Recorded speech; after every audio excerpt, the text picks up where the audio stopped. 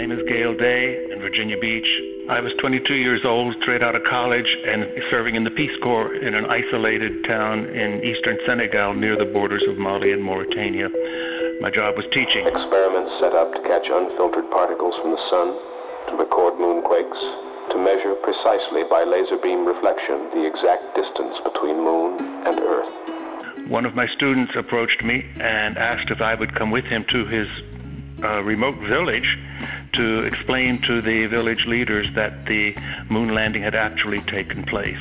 The only means of communication there was transistor radio, of course. I guess you're about the only person around that doesn't have TV coverage of the scene. And they had been listening to it and watching the moon at the time of the moon landing, and they did not see anything. So he wanted me to explain to them and convince them that indeed it had taken place.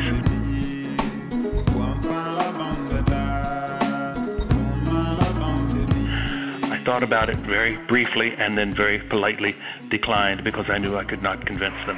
That's one small step for man, one giant leap for mankind.